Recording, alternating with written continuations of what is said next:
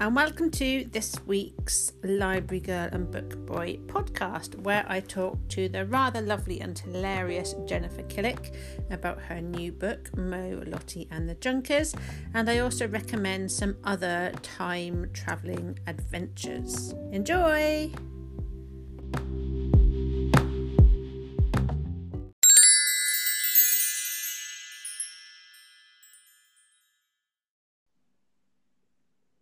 Hello everybody, we are very lucky today because I have the very lovely and very funny Jennifer Killick to chat to us. Hi there. Hi everybody. I'm really pleased to be here. Thank you for inviting me on. No, thank you for coming on. It's great to have the chance to chat about your books. Thank you. So shall we get cracking with talking about your newest title that I have just enjoyed this lovely sunny bank holiday weekend, which is called Mo, Lottie and the Junkers, and it's published by Firefly and illustrated by the marvellous Gareth Conway. Yes, he is marvellous. His illustrations are so brilliant. When I first saw them, I was just thrilled. No, they are. They're fantastic. So could you tell us a little bit about what Mo, Lottie and the Junkers is all about? Okay, so Mo and Lottie, it's a little bit different from my previous series in that it's much more sci-fi based, but I'm a big fan of sci-fi, so that kind of all came out in the book. And it's about a boy called Mo who lives with his mum. His dad disappeared before he was born, and he's quite happy living with his mum because he likes order and he likes quiet and he likes things the way they are. But then his mum gets a new boyfriend who has two daughters called Lottie and Sadie, and they all move in together. So Mo's world's kind of turned upside down by these two girls who are like whirlwinds, and Lottie finds it hard to understand Mo because she's very dramatic and she likes excitement and she likes change. So they're kind of trying to fit into these lives together. And then at the same time, there are all these other strange people cropping up around where they live. So there's a new lollipop man, there's an ice cream man, there's a new lady who moves in across the road, and all these people are acting really weird, and some of it's quite creepy. And then they find out that there's kind of a big plot to do with the future and to do with the past, and they're going to be in a lot of danger, and they need to kind of work together to stop these really horrible bad people called the Junkers from sort of coming to get them. That is a very good summary. It's almost as though you wrote it. It was quite a while ago, so it's tricky. Bravo. Thank you. So you mentioned that Mo's kind of struggling to fit in with two new sisters, and I liked the fact that you featured a kind of newly blended family in your book, and I was just wondering why you chose to do that. Was there a particular reason, or was it more just coincidental? Well, I don't know. I think so many things from my own life find their way into my stories, and obviously all families are different, and I think it's important that we represent different families in our writing. And about 7 years ago now, I met somebody, and I was living with my son, funnily enough, the two of us, and then we moved in together, and I had to bring my son into a situation where he had two stepsisters and a stepbrother, and it was just really difficult and really chaotic bringing all these different personalities together, and they are all so different. They're still all so different, and it was just so lovely kind of watching them grow into that and learn to deal with each other and love each other. So I think that kind of was just basically from my own life and my experiences, and me watching my own children adapt to that kind of situation. Is there anything else from your life apart from that and your love of sci-fi that's filtered into this book that you can tell us about? Oh yes, so the lollipop man is there's a lollipop man actually at my son's school. My eldest son's 13 now, so he's at high school, but he had the same lollipop man all the way through school, and now my younger son goes to that school and it's still this lollipop man. And this lollipop man, he's quite old and he's quite grumpy, but he's lovely as well. And he's there every single day. And something I really like to do with my stories is I like to look at people and things that you see every day and just ask questions about them. So I often wonder what this lollipop man does in his spare time, and if, you know, maybe he lives in a mansion, or maybe he's a spy. And I kind of like to imagine stories. So the Lollipop Man came into it. And then ice cream vans, I think they're really weird because, you know, they drive around the streets, they park outside your house, and they sell things to you from the road, and you don't get that with anything else. And then also me just looking across the road at other people's houses and always wondering what goes on behind those walls that we don't get to see. So it's, yeah, loads of it is bits of my own life where I've seen things and I've just asked questions about them, and that comes into most of my stories. So that would be a kind of top tip for getting writing. Ask questions about things you see all the time. Absolutely. Reimagine. I do a lot of that in my workshops at schools, just taking things that you probably walk past every single day, but if you really stop and look closely and, yeah, imagine different ideas for them, you can get some great stories. Interesting. So you've mentioned the Junkers, who are truly fearsome. There was a bit of a revelation about the Junkers and what they got up to halfway through the book, which kind of gave me a bit of a nasty shock on a very pleasant sunny day. I thought, oh no, that's really quite disturbing. And then I just carried on and it was fine. But they're not very nice people, are they? They're not. They're really horrible. And I think that was something I consciously wanted to do in this story. I wanted to make really, really horrible baddies that were quite scary. And, you know, some baddies, I think they have good sides and they have bad sides. But I was thinking of a lot of sort of Roald Dahl villains like the witches, that people who are genuinely frightening and who really don't like children. And so I wanted to kind of create these nasty bad guys. Yeah, well, you definitely nailed it. It scared me. Oh, sorry. Sorry. Put me off my ice cream. It really did. Excellent. Well, yeah, I wanted to, obviously I didn't want to go too far. I don't want to terrify everybody. No. But I wanted to just sort of nudge that line just a little bit further than maybe I have with some of my other stories. Yeah, no, it was a good surprise in a gross and disgusting kind of way. Excellent. I love gross and disgusting, as you'll notice from all my stories. Yeah. Anything a bit disgusting will probably get in. Perfect. So anyway, these Junkers, as you mentioned, the time travel element as well, and then using kind of special gadgets and devices. And I was wondering how much, what, or if any research you had to do into the kind of technical scientific terms that you use for some of their gadgets. Well, basically, my husband is one of those kind of people who just watches documentaries and has encyclopedic knowledge of everything. So if I have an idea, I might say to him, oh, do you know anything about this? And then he'll spout a whole load of stuff at me, and he knows so much, which is really helpful. So a lot of what he says comes into my stories. I also do watch documentaries and I read articles because I want everything to have some seed of truth in them. So it's things that if you really, really stretched, perhaps they could happen. But it is, you know, it's in no way scientifically absolutely accurate because there's a lot of fiction in there. But I do like to take real science things and just really mess with them. So yeah, my husband, fountain of knowledge, and a bit of TV and news as well. Oh, excellent. Okay. What was can you, without giving away too much, can you tell us what your favourite device or gadget was in the book? Ooh, that's tricky. Or the one that gave you the most problems thinking about it? I think with the time travel, the way that works, that was quite a complicated process because obviously I didn't want to have it so that people could just time travel willy-nilly because it'd make it too easy for everybody. So I needed to add in all these kind of complications, and I really wanted to think through things that, you know, that could be possible, that could be plausible at least. So yeah, working out the whole time travel and the gadgets that did that, and then how it would be powered as well. That was all quite complicated and took quite a bit of thinking and researching. Yeah. Okay. So the book ended at the perfect point for a new story to begin. Am I right in thinking this is the first in a new series from you, hopefully? I'm not entirely sure at the moment, to be honest. I think because I've got some other things coming. Obviously, I've got Alex 3 coming in September. And then I've got something different coming in spring 2020, which hasn't been officially announced yet, but there is another different story.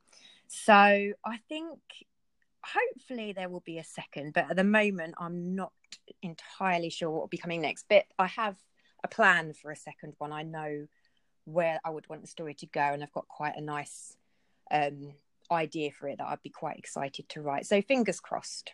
Perfect. And it's also been selected for the 2019 Summer Reading Challenge, hasn't it? Which is very exciting. Yes. How does it feel? Oh, it's lovely. I've been so lucky because my previous 2 books were both selected for the Summer Reading Challenge as well. So that's 3 out of 3. And I wasn't expecting it with this one because I've been so lucky with the past 2. I think somehow I'm managing to write stories that fit with the theme each year, which is really good. But it's so lovely because it means my book will be in pretty much all of the libraries, and it means that the children who don't have access to books at bookshops, you can't go out and buy them, will still be able to read them. And yeah, it's a lovely thing to be part of, and I'm really, really proud to have been chosen again. It is a lovely boost. So yeah, maybe I'll be on it next year as well. Who knows? Fingers crossed. Fingers crossed. Yes. So you mentioned also your other series, the Alex Sparrow series. Yes. You've got Alex Sparrow and the Really Big Stink, and then the second one is Alex Sparrow and the Furry Fury, which is a bit of a tongue twister. It is. To get at. Could you just tell those people who don't know anything about the books a little bit about them? Yes, so Alex Sparrow is a boy who would really, really love to be some kind of superpowered secret agent. He's been training all his life, really focusing on it, but he's always been, quite normal. As much as in his head, he's very special. He's really a normal boy, but then he gets superpower, but it is not your standard type of superpower. It kind of comes with a bit of a side effect. So he becomes a human lie detector, but every time Alex hears a lie, his ear farts. Only he can hear the sound of the fart, but a disgusting smell comes out of his ear that everyone can smell. And because as he discovers people lie all of the time, his ear goes off a lot. So he becomes kind of like the stinky kid at school. But he finds out he's been given that power for a reason, because there's something very sinister going on at his school that he has to investigate, and he has to work with a girl he would rather not work with called Jess, who also has a power. She can communicate with animals.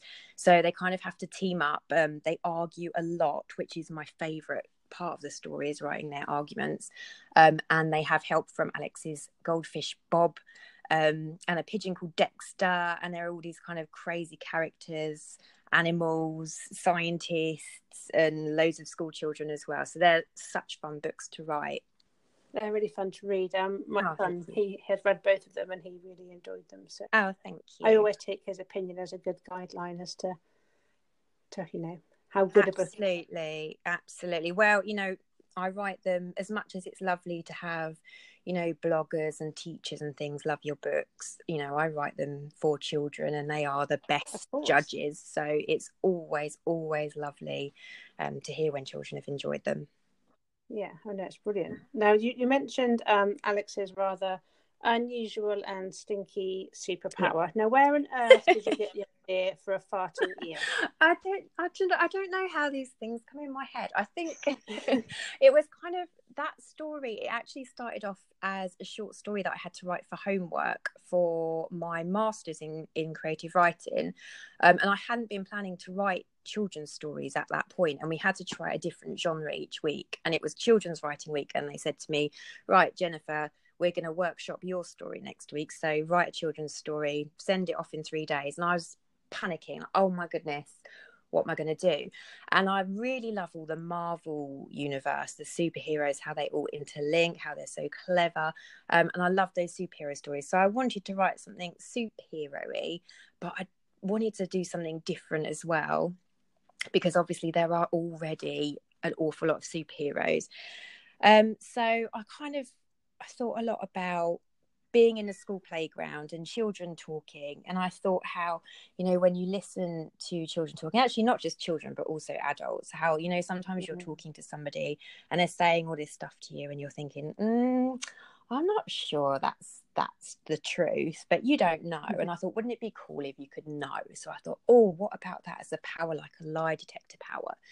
And then I just was thinking through how it would work. I thought, well, how would this person know when someone was lying? And I thought, well, maybe, you know, they get a feeling. And I thought, well, that's a bit boring. And I went through all these different things. So I thought, well, maybe they hear kind of an alarm sound could go off that they could hear. So then I went through different sounds. And obviously my very grown-up sense of humour came with came to the sound. And I thought, yes, I like that. And then that kind of set the tone then. And I thought, well, you know, if everyone could hear it, it would be kind of hard to weave that into a story because it would be so obvious it was him all the time. But what if only he could hear it, but the smell came as well and everyone could smell it? So it was just a panicked superhero with a twist. And then, yeah, just thinking through how it would work and trying to make it a bit different. And it just became this really kind of silly idea that then I thought, oh, do you know what, I quite like this. And I wrote this short story and it was the most fun I'd had on the course, and it got the best sort of reception from everybody as well. And people said, oh, you know, you have to develop this. So then I went on to develop it and it became Alex Sparrow. So it was really lucky actually that they made me do it, otherwise I wouldn't be here now.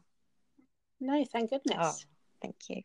And the second one is the Furry Fury. Yes. And am I right in thinking that there was some kind of competition involved with a child who got to name one of the creatures? Actually, yes, I did a competition. I really like to involve children in my books as much as possible because I think it encourages them with their own reading and writing, and it just makes them so happy. You know, you see their face when something of theirs is in your book and they're thrilled and they think they're famous, and it can like really have a big effect in their life. So for Furry Fury, I thought, well, you know, I've got all these animal characters, maybe I could run a competition for somebody to design an animal character. So they didn't just name it, they had to create a whole character, tell me about the character, and then I wrote that character into my story.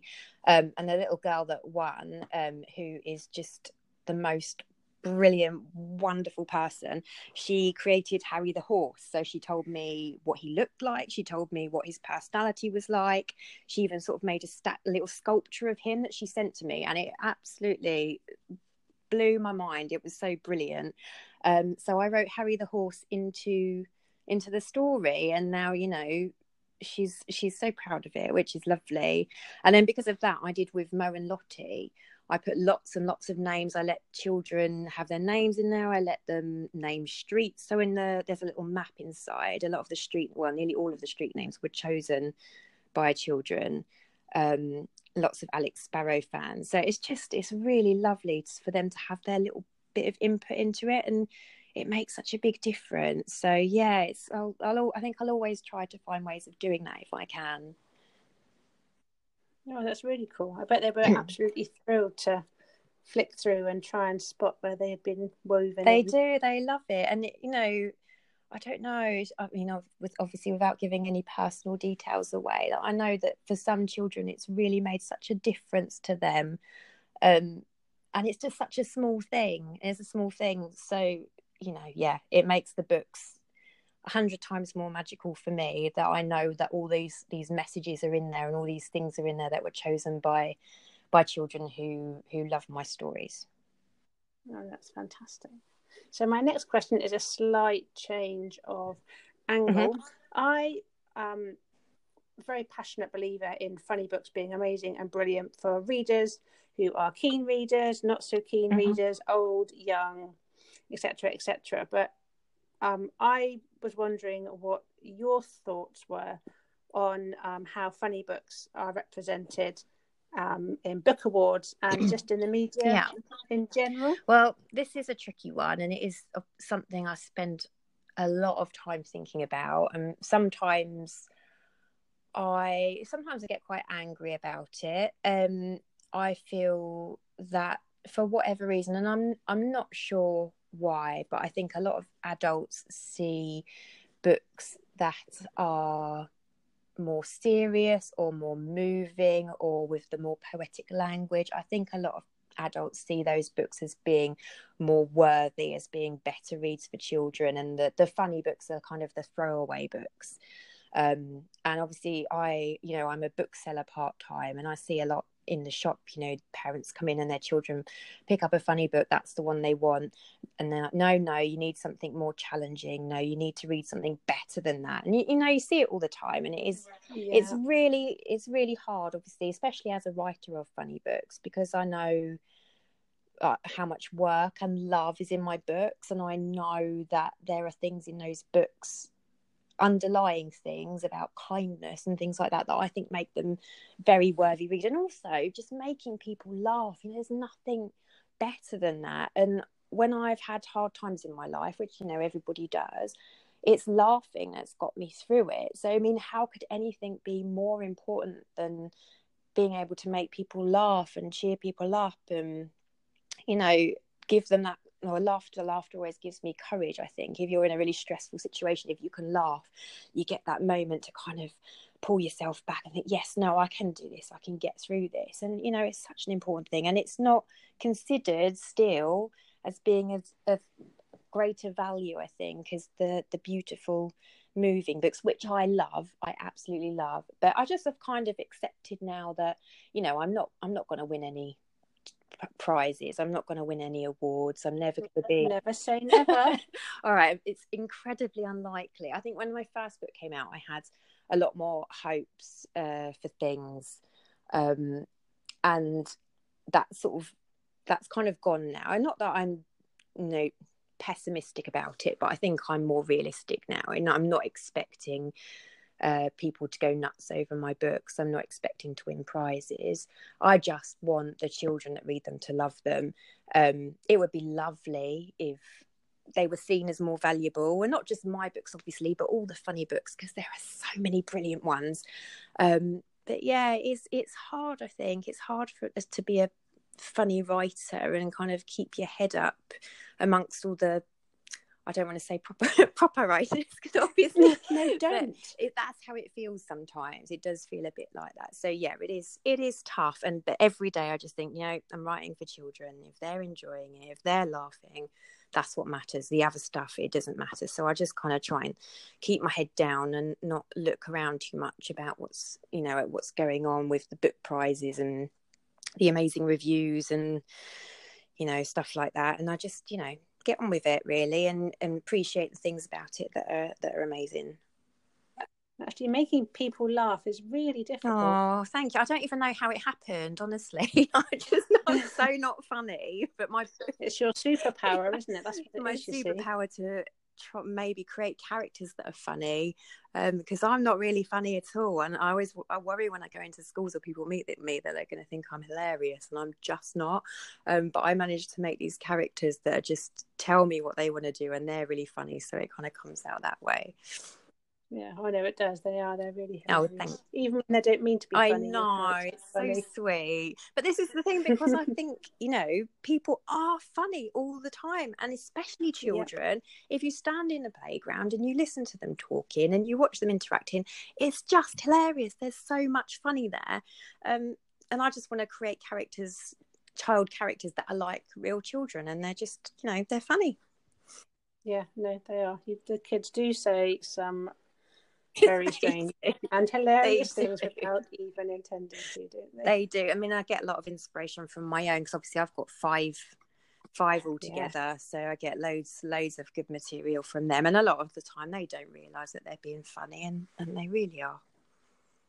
Perfect. So it was worth, all the stress of definitely getting together. And I don't think, if I tried to write a different kind of book, I don't think it would work. I mean, I get the ideas and I go with them, and I write what's what's in my heart and what comes out. And I think if I tried to write something kind of contrived, it'd just be rubbish. So, I've got to work with what I got.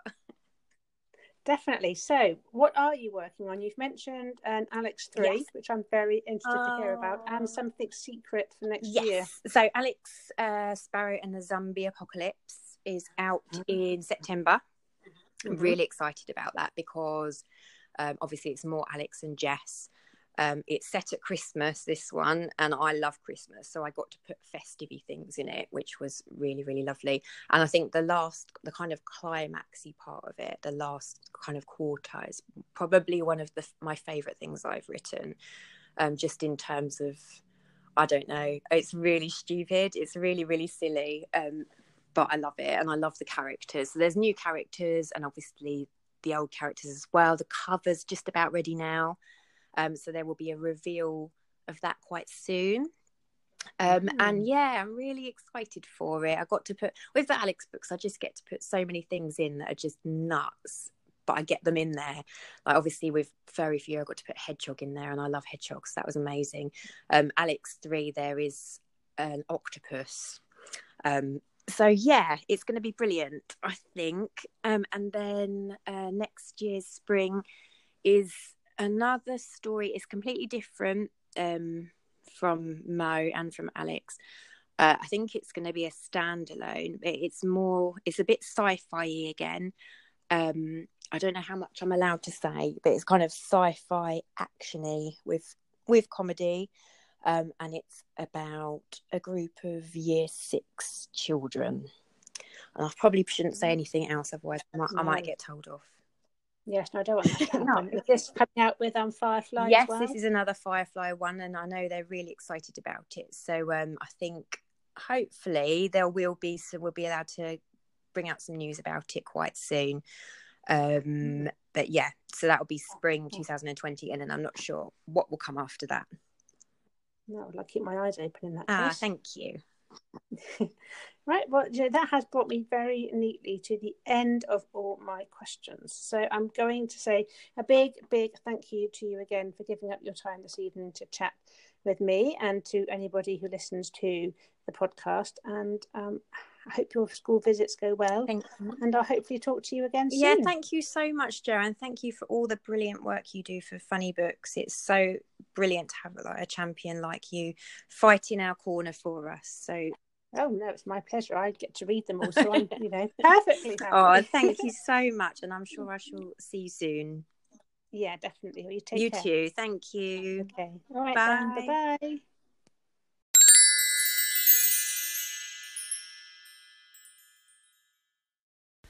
So if you like the sound of Mo, Lottie and the Junkers, or perhaps you've already read it and want something in a similar time-travelling vein, I have a couple of recommendations for you.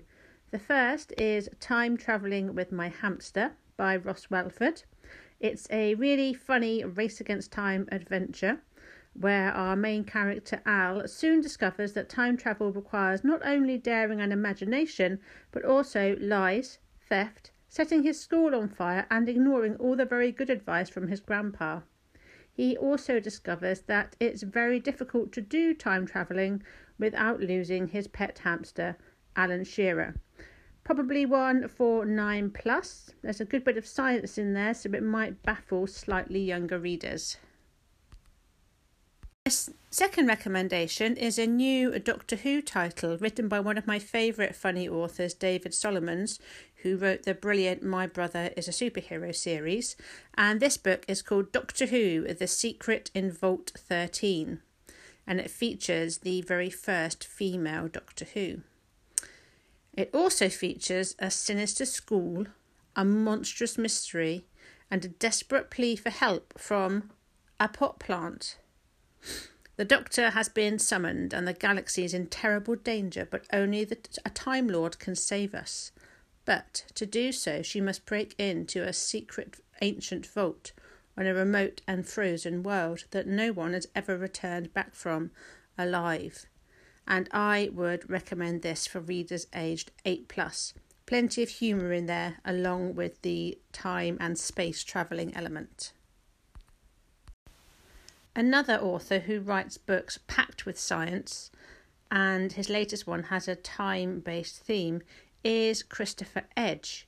You might know him for The Infinite Lives of Maisie Day, or perhaps for Albie Bright, but his newest book is called The Longest Night of Charlie Noon. And luckily for you, he is featuring on my next podcast episode. So if you want to have a read of his book, before you listen to him talk about it next week, make sure you nip into your local bookshop and pick up a copy. That is The Longest Night of Charlie Noon by Christopher Edge, and it's published by Nosy Crow. Make sure you grab yourself a copy.